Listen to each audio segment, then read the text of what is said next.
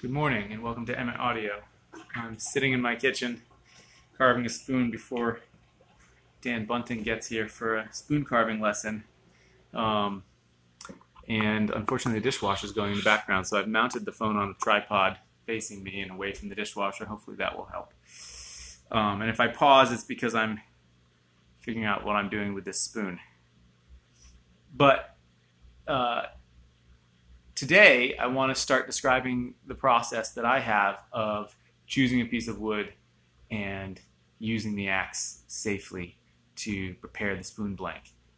I'm not sure I'll get all the way through doing the spoon blank, or whether it even makes sense to do that in the same issue as this episode as this. I think maybe it makes sense to split those two things up. But let's talk for a second about where you might find yourself when you start setting out to carve a spoon. So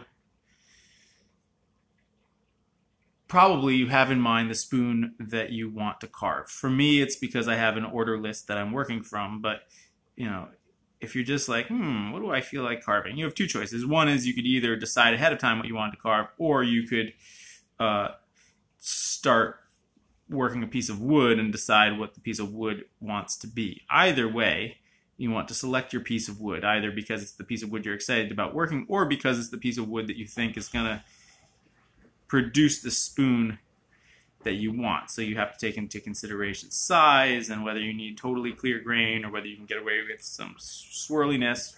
For instance, when I'm doing a spatula, I just want completely clear straight grain because the wide flat faces of a spatula make it very difficult to accommodate any grain tear out. So you select your piece of wood, and then you either saw it off a log or it's already the right length. And what I prefer is a piece of wood that has an extra 3 or 4 inches on it, or even more, beyond what I need for the spoon itself. So usually if I'm bucking up a piece of wood, I'll buck it to 16 or 18 inch lengths because that's what my wood stove will hold. And that's convenient because it means that anything that reveals itself to be too twisted, too knotty, too anything other than exactly right, I can just chuck in my wood stove. I don't have to saw it again. So I do that, and then I'm trying to figure out alignment on this spoon.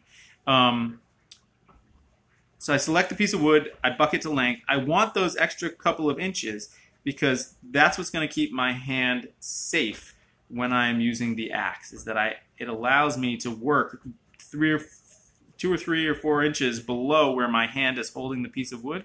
This is really different than what you see most other spoon carvers do, and I think it's a really important point to drive home. I don't quite know why, for instance, spoon carvers in the UK almost always work from balks of wood that are exactly the length of the spoon that they want, so short. And they developed a way of axing that really involves manipulating these short pieces of wood. And I don't know why they do that. Maybe because wood is scarce. I think partly some of them started doing it because wood was scarce, and then others simply followed along. Where I live, wood is abundant.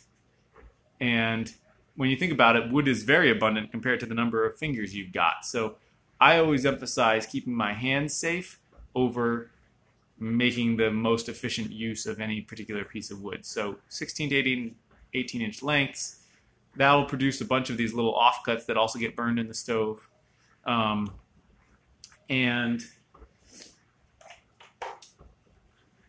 then I split it. And I either split it, if it's really big, I'll split it with a splitting maul. Sometimes I'll do a hit with a splitting maul and then it won't crack the log all the way in half, and then instead of hitting it again with the splitting maul, I actually pull the splitting maul out and put in a wedge and then drive that in with the back of the maul. Because if you go making multiple whacks with an axe or a splitting maul, you're going to introduce cracks in the wood, some of which are going to be right close to each other, and you might back yourself into a corner where you've put so many cracks into the piece of wood that there's no longer a usable piece for a spoon in there that doesn't have cracks in it already. So starting one crack with a single blow, and then if it doesn't completely pop the piece apart, using the wedge to continue that crack is a smart move because it minimizes the number of splits that are within the wood. Then, once I have, either a quarter of a log or a smaller piece, depending on how big it was and what I was splitting off, I then take that smaller piece that's maybe going to be split down to be 2 or 3 or even 4 pieces of 4 spoons, depending on the size. I'll take those to the stump, and I will split those with the axe. I don't split ever with a froe. I own 2 froes. I actually just lent both of them to my apprentice so that he could try using them. But I have found froes to be an awkward tool for splitting the size and thickness of wood that is often used for spoon carving. I think froes are really well suited for splitting relatively short, like 10, 12-inch balks of pine or cedar for making shingles. I think they're great, and I think they're also good at splitting thin pieces for making like chair parts, because you can control the split a little more accurately than with an axe. For essentially cordwood sized pieces that you're whacking apart, I have found an axe and a club to be by far more efficient and easier than a froe. The problem with the froe is that it's so short from the back of the spine to the edge of the blade that it rarely has, and it's usually pretty thinly tapered, that it rarely has much wedging action on its own. To get wedging action with a froe, you've got to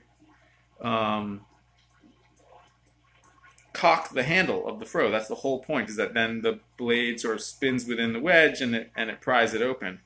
Well, that cocking force it requires a countervailing force against it for it to work. And if it's just a short balk of wood like you're making shingles, that's pretty easy to achieve. You just hold it still with your hand and you give a twist and it pops free.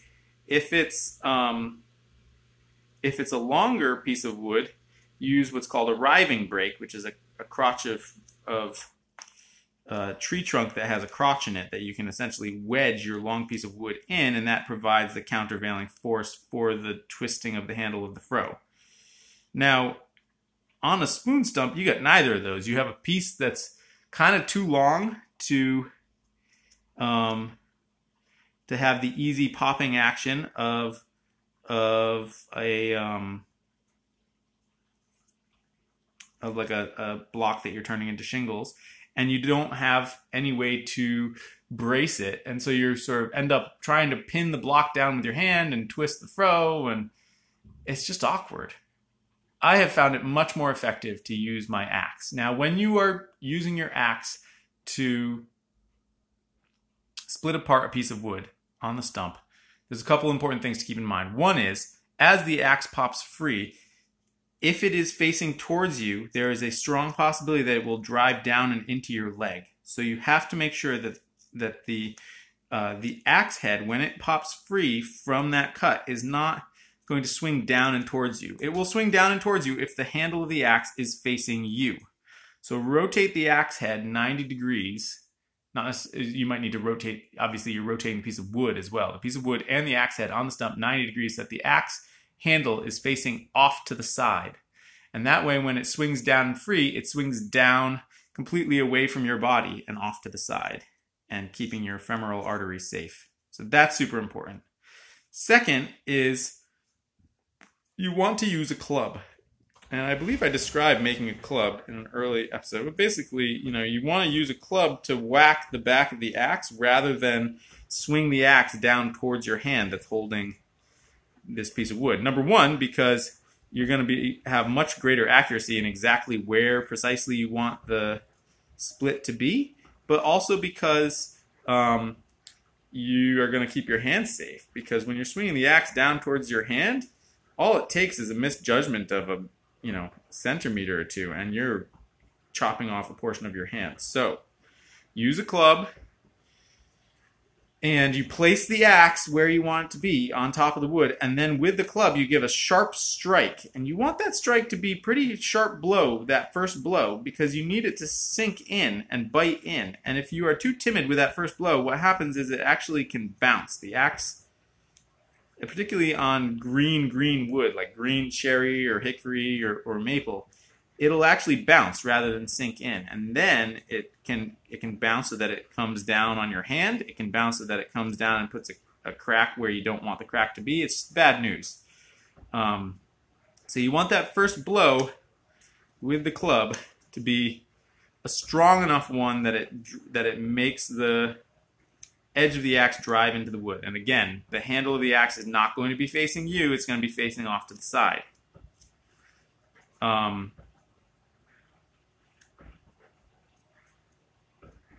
Now, let's talk about how things split for a second. Pieces of wood split such that the split that is created will always run towards the side that has less mass, which is to say that if one side of your split has a lot less material than the other side, the split will always run out on that side. You can use this to your advantage, and I've talked in the Spoonosaurus videos on the Spoonosaurus Instagram account. Excuse me. A number of times about how to essentially use that propensity of the split to run out towards the narrow side to create your crank with very little axing, because you can essentially create a slope coming in from two angles. But as a general rule of thumb, if you're not entirely sure what's going to happen, it's a good idea to just split things in half, or more or less in half. And the further you can go with splitting, the less actual axing you're going to have to do. So I always try to get down to a reasonably small size piece of wood as this stage of splitting before I do any axing, because if you can reduce by half or third the thickness of the piece of wood, you're going to get through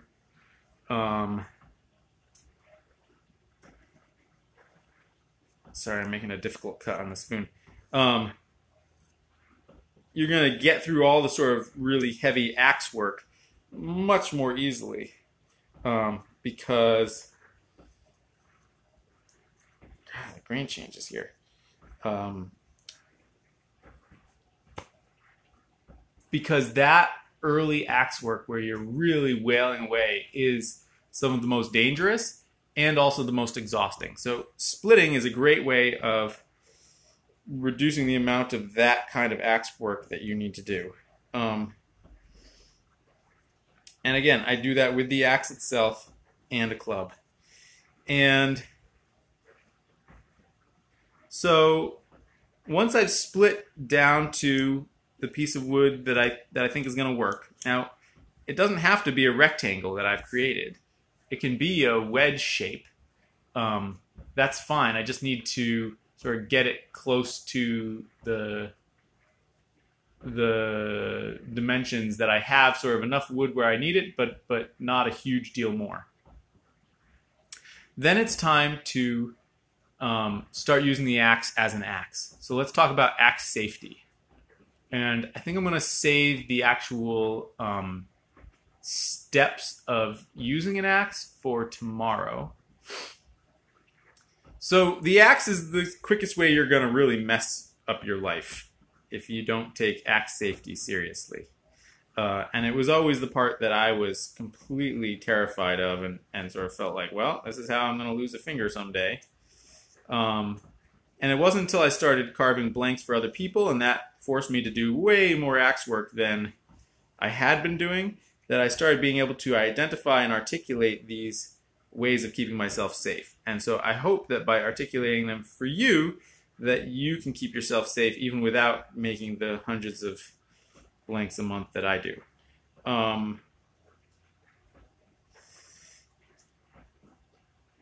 The first thing I've noticed is that most people don't know where to hold the axe.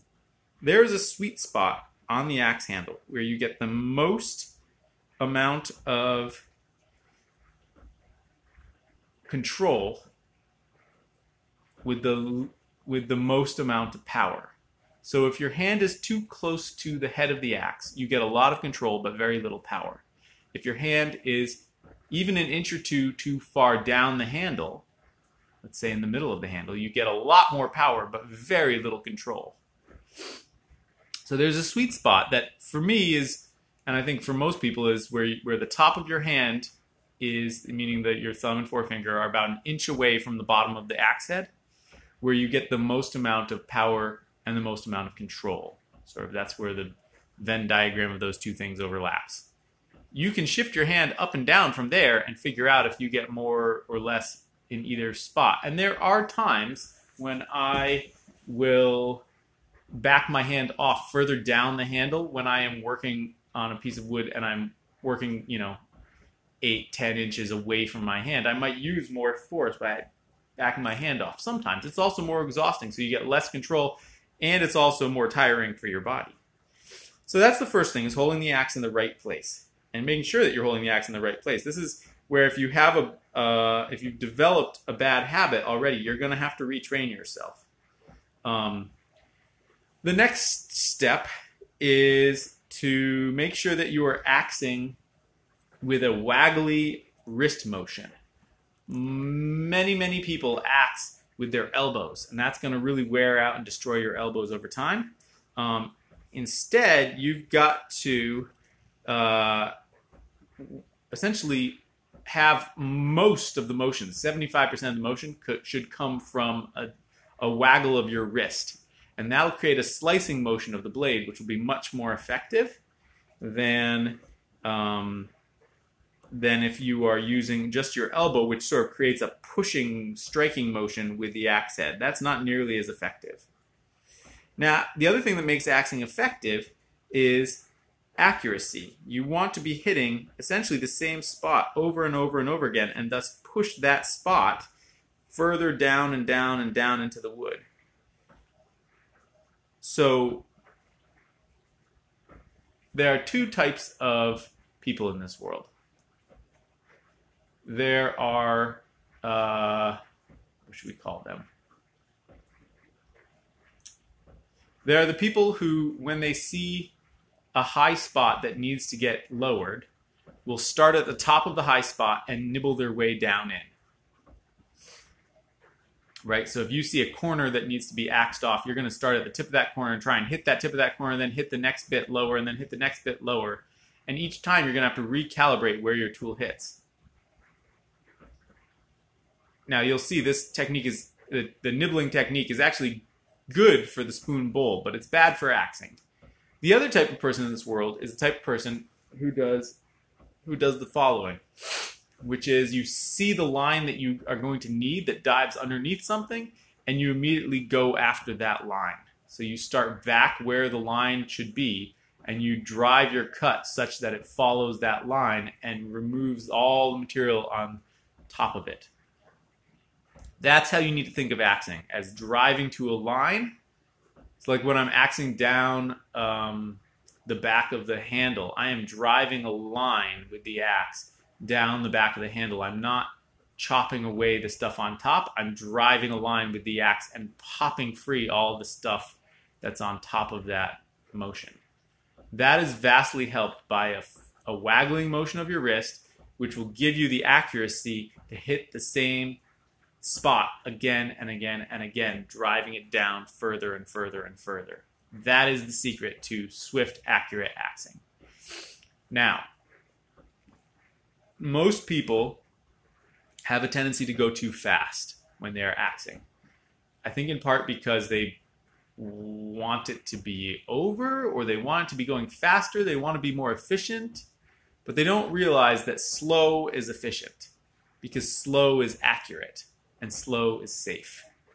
When you try to chop fast, like chop, chop, chop, chop, chop, chop, chop, chop, chop, you're going to exhaust yourself, which means you're going to be sloppier, which means eventually you're going to hit your hand and hurt yourself. It also means that you're going to, even if you manage to not hit your hand, you're going to be less accurate with the axe and more prone to making a mistake and really messing up this thing that you have been trying to be accurate on. So if most people tend to speed up till they're going chop, chop, chop, chop, chop, chop, chop, you need to have a beat in your head that tells you how fast you should be going. And what I have found is that it's really helpful for most people to think about the pace of the song that is used to describe for people the pace they need for CPR, which is Staying Alive by the Bee Gees. So put on Staying Alive by the Bee Gees. You can find it on YouTube.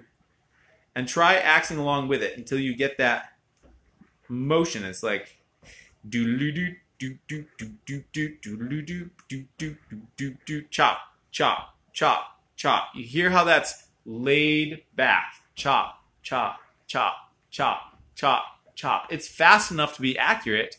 Chop, chop, chop. But it's also slow enough that you can be, it's fast enough to be efficient, but it's slow enough to be accurate. Chop, chop, chop, chop, chop.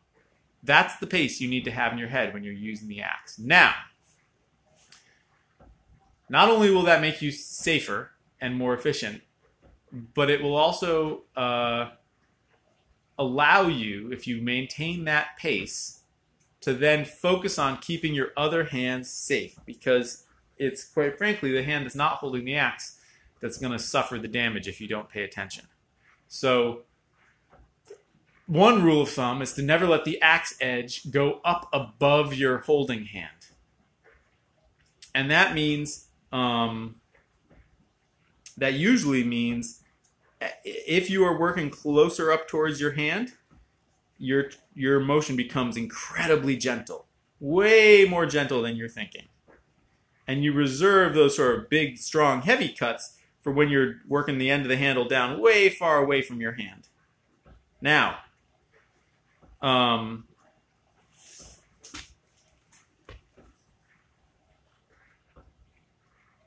when you hold the piece of wood, I generally hold the piece of wood in one of two ways. Either I have the tip of my thumb on the top cut end grain of the billet of wood, and then my knuckles tucked in so that my finger pads are against my palm and my knuckles are pressing against the back of the wood, so that I'm essentially pinching it between the top against my thumb and the back side against my knuckles. Or I'm using the base of my thumb to press down on the top, just like I did with the knuckles, and then I'm actually holding my fingers rigid and straight out and away from the piece of wood. And in that case, it's just pinning straight down from the top. And either way, I'm holding it down and pushing it down at an angle, not trying to have it be straight up and down, but it's at an angle, which is why it's so important to have a divot chopped into the top of your spoon carving block, your carving stump, so that you can press the wood in at an angle. Because what you want is to essentially hold the wood at whatever angle allows you to keep the axe at a neutral, straight-wristed position by your side. So if you hold the axe so that it's out in front of you where you think you're going to do it, just in a neutral position, you're holding the axe, then figure out how to maneuver the piece of wood underneath it so that it's braced against the stump but held at the right angle underneath the axe, that the axe will bite in successfully. That's what you need to do. Don't think that you need to hold the piece of wood straight up and down and then essentially use the axe at an angle. Use the axe. The axe should be fixed in space, what it's doing, and then you, more or less, are maneuvering the piece of wood underneath it. This is where watching a video of me doing this will be really helpful. The other thing, so that's one thing, is you hold the wood so that it's either on the top and you're pinning on the back with the backs of your knuckles, or the base of your thumb and your fingers are held away. Never ever let your fingers creep around to the front or the sides of the piece of wood. Also, make sure that you are leaving a couple inches between where you are using the axe and your fingers. You need to have that distance to keep yourself safe. So when I talk through my process tomorrow, we're going to talk through about all of these things about how to keep your hands safe by leaving some sacrificial wood that's going to be removed later between your hand and the axe. But again, slow, pay attention to where your holding hand is, keep your fingers off the top of the piece of wood, choke up on the axe so that you're being so that you have a lot of control. Be slow and gentle. Never let the axe edge come up and over your hand. Make sure that you are holding the axe in a neutral, rested, relaxed position and maneuvering the piece of wood underneath the axe rather than the other way around. And we will get to all the other details tomorrow.